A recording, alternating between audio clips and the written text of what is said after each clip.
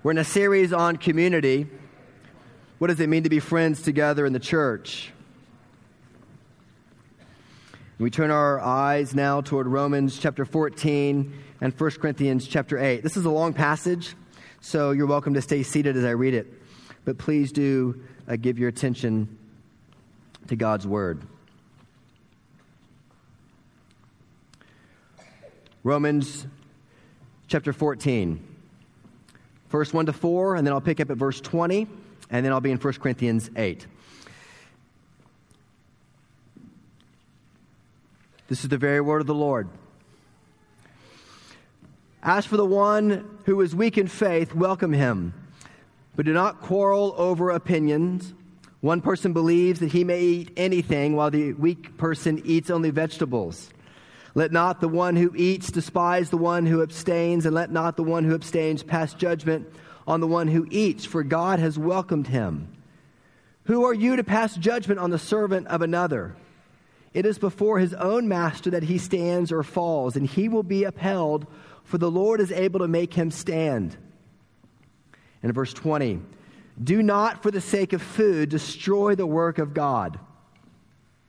Everything is indeed clean, but it is wrong for anyone to make another stumble by what he eats. It is not good to eat meat or to drink wine or do anything that causes your brother to stumble. The faith that you have, keep between yourself and God. Blessed is the one who has no reason to pass judgment on himself for what he approves. But whoever has doubts is condemned if he eats, because his eating is not from faith, for whatever does not proceed from faith is sin. Now in 1 Corinthians 8. Now concerning food offered to idols, we know that all of us possess knowledge, and this knowledge puffs up, but love builds up. If anyone imagines that he knows something, he does not yet know as he ought to know. For if anyone loves God, he is known by God. Therefore, as to the eating of food offered to idols, we know that an idol has no real existence, and that there is no God but one.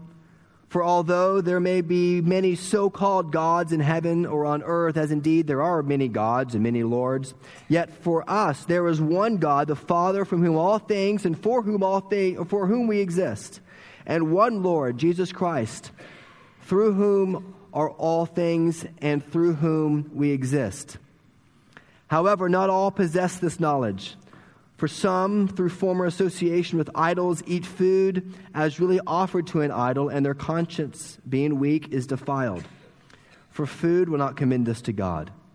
We are no worse off if we do not eat, and no better off if we do. But take care that this right of yours does not somehow become a stumbling block to the weak.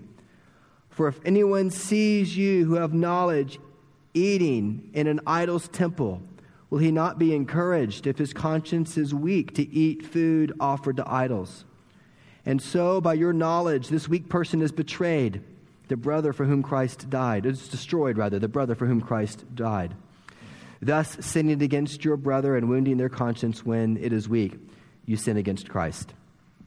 Therefore, if food makes my brother stumble, I will never eat meat, lest I make my brother stumble. This is the word of the Lord. Thanks be to God. Let's pray together. Father, we pray you'll help us to take this text, what has historically been a very confusing text for many Christians, and you'll make it clear for us as we seek to become friends, and as we know what it means to affirm one another's strengths, and as we learn today what it means to affirm each other as equals, despite our preferences, despite our styles. We pray all these things in Jesus' name.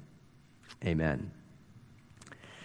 Forgive me if my voice sounds like I'm sick. It normally doesn't sound this good. But I am beginning to get something, so please do pray for me that I make it through the sermon. We're in a series, as I mentioned, on what it means to be a community in a church. What it means to not just sit together, but what it means to eat together. What it means to actually do life together, to actually enjoy each other. And you heard last week that Scott talked about how we affirm one another's strengths, which is just a key principle in becoming good friends. And this week, we're going to see another principle.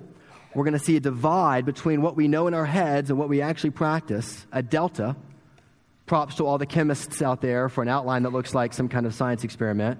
And then we're going to talk about case studies, real case studies, and apply this to our church together. Are you with me? A principle, a delta, and then case studies. Let's look at the text together.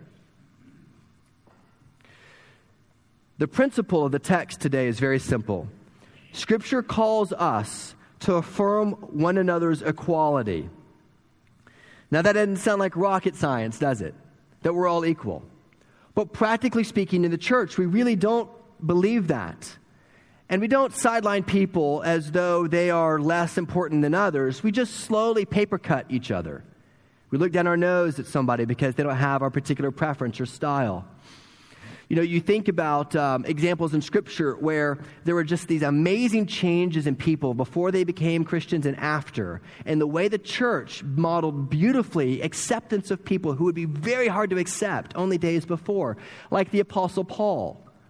Like you remember Paul in Acts chapter 8. He's there. They lay the cloaks at his feet after they stoned Stephen. And then what happens in chapter 9? Paul is headed to Damascus, this murderous rampage that he's on to kill other Christians. Undoubtedly, he's going to seek other Christians out. And the Lord speaks to a man named Ananias and says to Ananias, "Go find Saul, for I have called him to myself." And Ananias goes to Paul, and the text says that Ananias says, "Brother Saul." Ananias certainly knew people. It wasn't that big of a world back then. He knew, he may have even had relatives who had been murdered by this man. And he puts his hand on his shoulder and he says, "Brother Saul, the Lord Jesus who appeared to you on the road by which you came has sent me." It's an amazing exchange. It's almost otherworldly that this could possibly happen to us. There's some of you know Matthew Henry. He's a very famous Bible commentator. When his parents were getting married, his mother came from a very well-to-do family, and his father, Philip Henry, was part of the working class. And her parents were very concerned that this well-to-do, proper woman was dating this working-class boy named Philip, and they were concerned about it. And she said to them, both of them being strong in their faith, she said, "Mom, Dad, I don't really care where he's been. I just care where he's going." And in many ways, like, that is the principle for us together. I don't care where you've been. And some of you have been through hell and back. We just care where you're going. And the more we get to know each other, the we realize that we have all kind of had these strange journeys, and we've been brought together in this church. And as you get to know one another, you find that we actually have far more in common in Christ than you thought otherwise. When you come to the church, we always discover that Christians by default, because we are fallen human beings being perfected in Christ, tend to put on a sense of classism or stylism or division. We pick it up from the world because that's the world in which we came from. The world always has class divisions, economic divisions, class divisions, racial divisions. But Paul says that has no place in the church. This is the one place that is to be a pilot program to the world for what it means to be in true Christian unity, despite your background. Paul says we are called to be the church, not like Galatians 2 church, where you sit together in church, but you refuse to eat together, you refuse to be seen in public together. Paul says, no, you are a church, Trinity. You're not a middle school for adults. You're a church where the cliques break down and you begin to appreciate one another. All right, that's the principle. Are you with me? We all have equality in Christ. But there's a delta. And I'm going to get into the text in this point. When you go to the Bible, you find that many of us struggle with what it means to accept others who have different styles. And there are many places in the New Testament where that was the case too. And principally in Romans and in 1 Corinthians. You find struggles. Paul terms them the strong and the weak. In Romans 15:7 that Chris read earlier, it says, "Welcome or accept one another as Christ has welcomed you. The word welcome in Greek means to receive them, to embrace them, to welcome them wholeheartedly. And 1 Corinthians chapter 12, you should have the same care. You should be anxious, troubled for each other. You should take thought for one another. But to understand the force of what Paul is saying, you have to understand the context of both Romans 14 and 1 Corinthians 8. In both of these letters in the Bible, there is a controversy about food. And 1 Corinthians 8, the gospel is going to the Gentiles, and there are Gentiles who are refusing to eat food that has been previously offered to idols. And so they abstain from the food. They have a very weak conscience, and they abstain.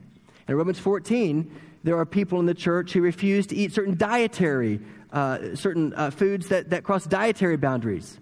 And they abstain from those foods. In both cases, Paul says the ones who abstain are weak, and the ones who are not abstaining are the strong. And Paul's point here, especially in the Roman church, is he says that, listen, in the Corinthian church, in Romans chapter 8, the Gentiles were the ones who were afraid to eat the food that was offered to pagan idols. Because their whole life, they had eaten food in public settings in the context of temple worship. The Corinthians would eat food sacrificed to idols the way you and I eat at restaurants. It was the way of life for them. And it was by default commending this way of life. And so when they became Christians, they were like, I don't want any part of that anymore. I have to distance myself from that. But the Jews who were in Corinth were saying, what are you talking about? We know that there is no God but one. There's not even real idols. It's just meat. Just eat it. And there became a division in the church. And they wrote Paul and they asked for some advice here. It was the Gentiles in Corinth who were the weak ones, who couldn't eat the meat. And it was the Jews who were the strong ones. But notice in Romans chapter 14 what happens. In Romans chapter 14, there's a different issue, but it involves food, where the Jews refused to eat certain dietary foods that were against Old Testament law. And the Gentiles were like, listen, Jesus has fulfilled the Old Testament. What's the big deal? Eat pork. Have some shellfish. And notice that in both situations, here's the point. In both situations, it was the opposite, wasn't it? That in Corinth, it was the Gentiles who were the weak and the Jews who were strong. But in Romans 14 and 15, it were the Jews who were weak and the Gentiles who were strong. And the point that I'm trying to make is simply this. Sometimes in one area of your Christian life, you can be very strong and very centered on the gospel. But in another area, you have a completely different blind spot that you don't even recognize, that other people see about you. And this is what's called a delta in the Christian life, between what you theologically know and what you emotionally practice. The Gentiles who came out of this pagan lifestyle theologically knew there was only one true God, but they were so emotionally encumbered in the culture that they were so fearful of being misunderstood by their parents, by their friends, by the people who watched them, that they, for the sake of their conscience and their peace of mind, abstained from certain things like food. Are you with me? And in Corinth, it was just the reverse. There were Jews who had grown up abstaining from pork, abstaining from all the dietary rules of the Old Testament. And now that they're free in Christ, they're welcome to eat those foods. So the Gentiles are totally enjoying themselves with these great foods. But the Jews were the ones pulling back from the foods. And the Gentiles were like, what is up with you? And the same thing happens to us. There are endless examples I could give about how we may believe something theologically, but emotionally we actually don't practice that. In this case, what Paul is saying to both the Corinthians and to those in Rome is you would think that Paul would say to the weak, friends, lighten up. The weak were the ones who were very narrow-minded, Paul suggests. They were the ones who were using extra-biblical rules to give peace to their conscience. And they were imposing those rules on others. And you would think that Paul would come down on them with a hammer and say, that's not the gospel. Quit making up rules that are outside the bounds of Scripture, because whatever Scripture doesn't forbid is allowed. But notice that Paul doesn't do that. Did you hear what Chris read in Romans 15? Paul comes down on the strong in both of those situations. And he says to the strong, you are the ones who are theologically, intellectually mature, but you know what? You're also emotionally mature to be able to align your practice with your theology. But you, of all people, because you are emotionally mature enough to see and recognize what's going on in your younger brother, your weaker brother, you should carry him alongside you. Don't partake of these foods in an arrogant way, saying, aha, we can eat these foods. They're so good. Don't you want to eat them? This happens, for example, all the times with people who come from denominations that abstain from alcohol, by the way. And you have people who go to places where all good things can be enjoyed in moderation, of course. Never being drunk. That's a sin. And so people might say, hey, knowing that they're coming out of a denomination or a world where alcohol was just completely forbidden, no matter what age you were, to a place where it's okay to enjoy a good glass of wine. And Paul would say to you, be very careful how you practice your liberty. Even though they may, for the sake of their conscience, not being indulging in a particular food or drink or habit or style or practice, you who are strong, Paul says, ought to be careful to limit your freedom for their sake. And rather than exclude them, bring them along. Encourage them. Help them understand why in the gospel we can now enjoy these things because God's word has not forbid them. Are you with me? Please hear me. This is so important, and I don't want to just be a talking head. Are you hearing me? Okay. There is a delta between what we theologically know and the emotions of our context and of our background and of our lifestyle that prevents a gap. And in that gap, you are tempted to make up rules, to make things very black and white. And the frustrating thing about God's word, if there could be anything frustrating about it, being very careful how I use that phrase, is that it tells us everything we need to know how we are reconciled with the Father through the work of Jesus Christ by his perfect life and death for us, and how we sinners can be brought back together in fellowship with him. But it does not speak about the application of the gospel to every area of life. And this is where we need wisdom and the Holy Spirit. Because our temptation is to make up rules, to make boundaries. And sometimes there are, practically speaking, areas that are not clear. They're not specific enough in God's word. And so you have to exercise discernment and wisdom. And if we don't allow our emotional IQ, as it were, to be as high as our theological IQ, we will create divisions in our church. So let me give you some case studies. The one we see in 1 Corinthians chapter 8, is clear. It's about the nature of food together. It's about those who do partake of the food that's sacrificed to idols, the Jews, and those who don't. It's of those who do eat the food that is restricted in the Old Testament, the Gentiles, and those who don't, the Jews.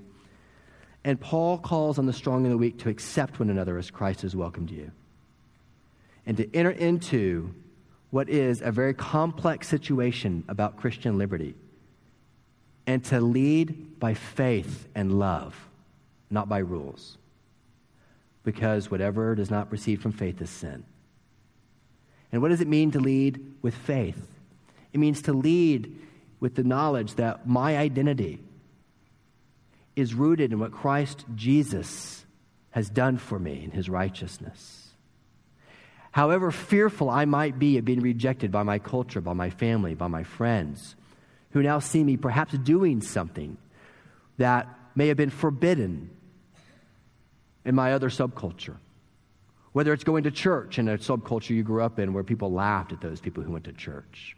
Or it's going to a particular denomination where people used to laugh at those people who went to that denomination.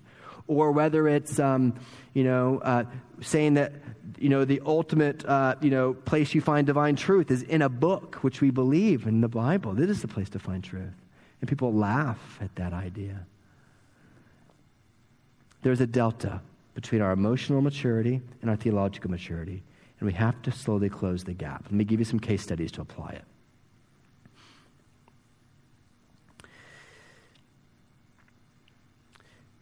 Singles and marrieds in the church.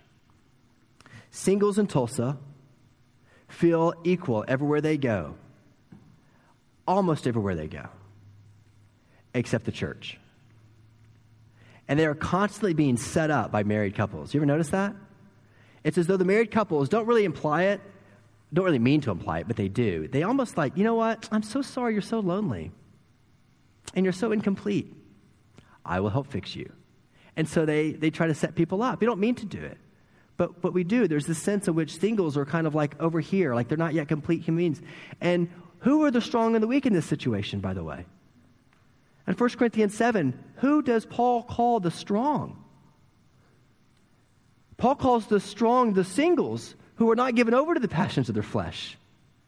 And he calls the weak those who cannot abstain from the passions of the flesh, who therefore need to get married. The tables are turned. And the singles, on the other hand, when a married couple tries to set you up with somebody, singles, please don't be offended by that. Please take that as a compliment. They know you. They love you. They just want somebody who they know to gobble you up because they want their friends to know each other. It's a total compliment. It's not to be something that is divisive, or it's a compliment. And so both singles need to receive that kind of thing as compliments, and marrieds need to be careful that when they're around singles, they don't always talk about kids for like an hour and a half and drive them crazy. You welcome singles into your home. Singles, you welcome marrieds into your home. You become friends. You become family. You become one. Are you with me? Do you see how there's kind of a delta? Like, you know that no matter what your marital status is, you're equal in Christ's eyes. But sometimes our habits create subtle, frustrating social environments. So be careful. Let your emotional IQ and your theological IQ be the same.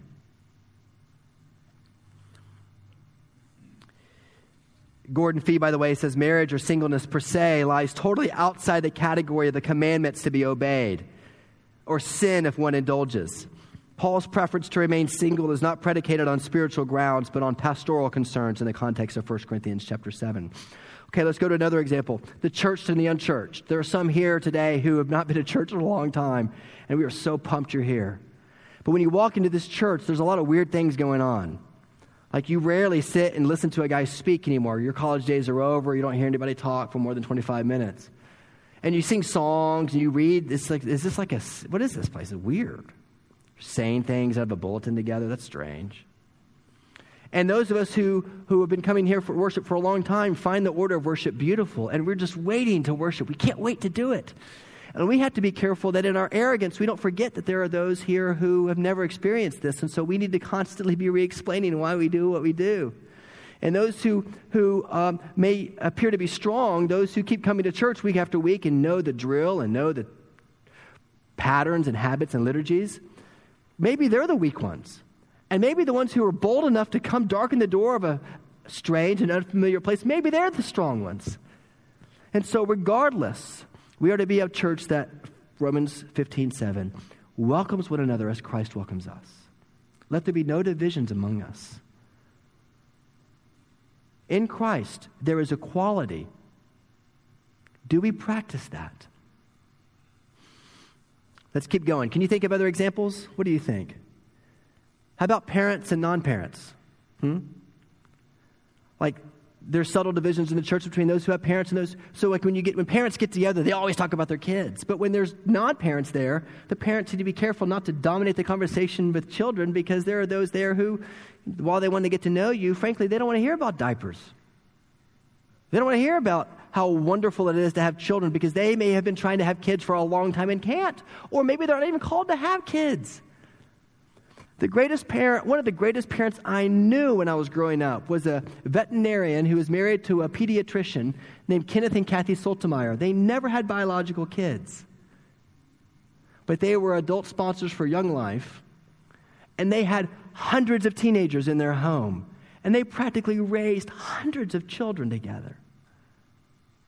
And I still have notes in my office from Kenneth Soltemeyer that he wrote to me before I left to go to college, where I treasured he was a parent to me, even though he was never a biological parent. Are we a church that allows for parents and non-parents to have community group together? Are we centered on the gospel, Christ's righteousness for us? Or are we centered on styles or preferences or life stages? Do you hear me? Are you applying this in your heart? Let's think of another example. It was food in the New Testament, but what are other examples? How about degree or no degree? How about working class or blue collar or white collar? How about cradle Presbyterian? I think there were maybe like 2 in this room. And those of us who didn't come from a Presbyterian background, right? You can go on and on and on. What about let's just get real. Let's talk about public school, private school, homeschool, right? Bring it. What about that? Like there are those of us who say, well, of course you have to private school your children. Why would you give your child to the pagan secular gods of a secular curriculum that I have no control over? And on the other hand, those who send their kids to public school will say, well, how will the public school get any better if we pull all the great kids out? Not quite as easy, is it? And so maybe we ought to say, you know what? It's okay. Public school, private school, homeschool, man, we're a family. And I have a lot to learn from those parents who choose other ways to educate their kids. And you have a lot to learn from those parents who choose other ways to educate their kids. And we learn from each other. So that the identity, I cannot say this enough. I know I feel like a broken record. But our identity is our unity around the gospel. It is not our style.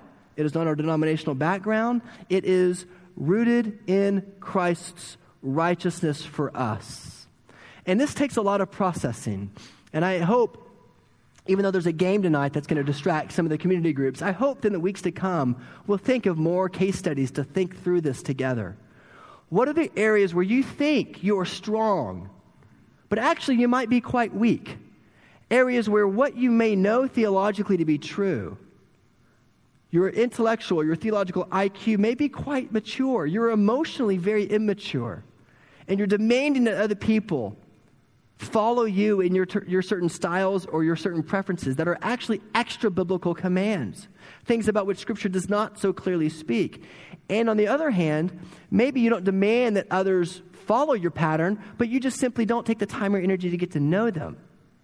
You Galatians chapter 2 them, where you say you're good buddies, and then whenever you're in public with them, you don't eat with them. Are you with me?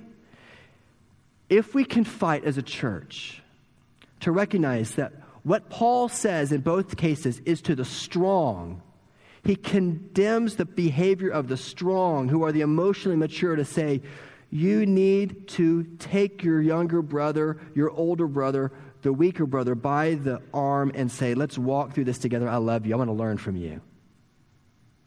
And this is not, by the way, the modern notion of tolerance.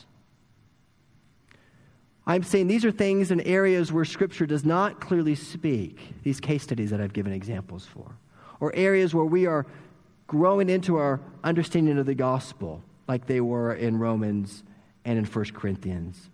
The modern view of tolerance says, you don't judge another man for anything they do, man or woman, for whatever they do.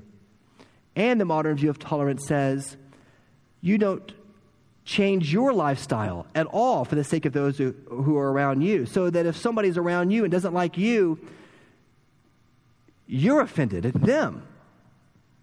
That's modern tolerance. You don't change, you don't judge, but you also don't change. Christianity is the exact opposite of that. It says that by God's word, we are called to judge one another in conformity with what Scripture calls us to do and to be.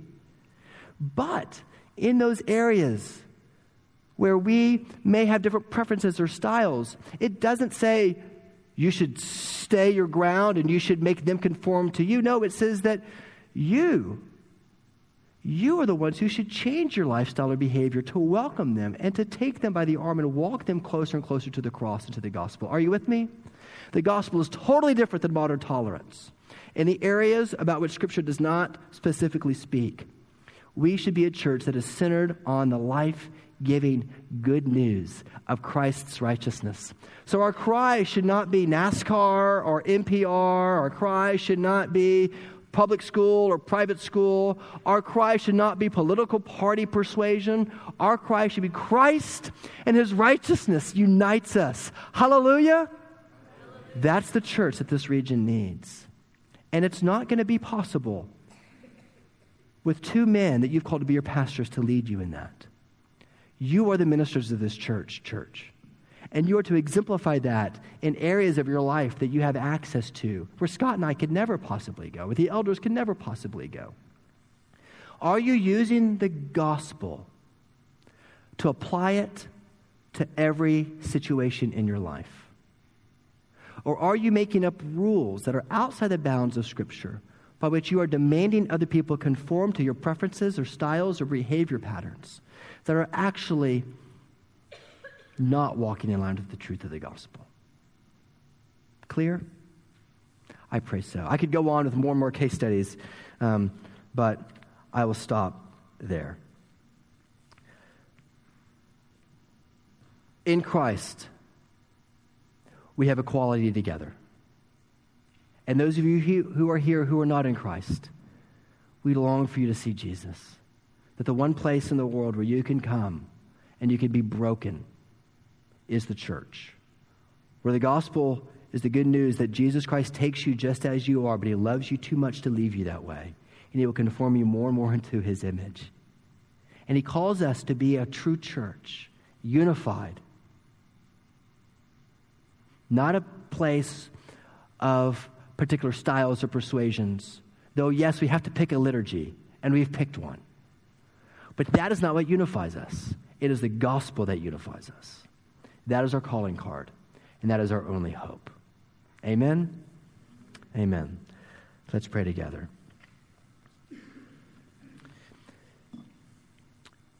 Father, we pray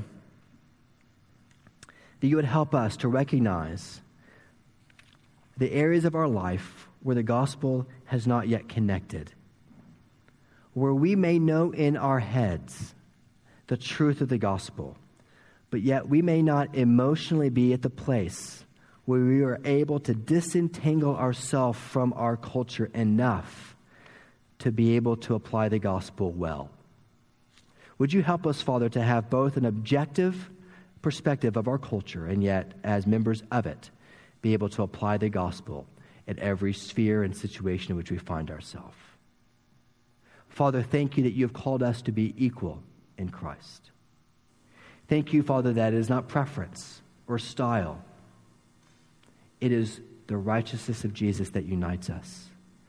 Let us, Father, like Ananias, reach out to those who we disdained before we became Christians. And help us, Father, to put our hand on them and say, oh, brother, oh, sister, we are family. Would you do that for your glory's sake? Make us a church. Make us something beautiful for you and your kingdom. Make us a pilot project of your kingdom for the world. Make us friends. Make us a community, we ask and beg of you. In Jesus' name, amen.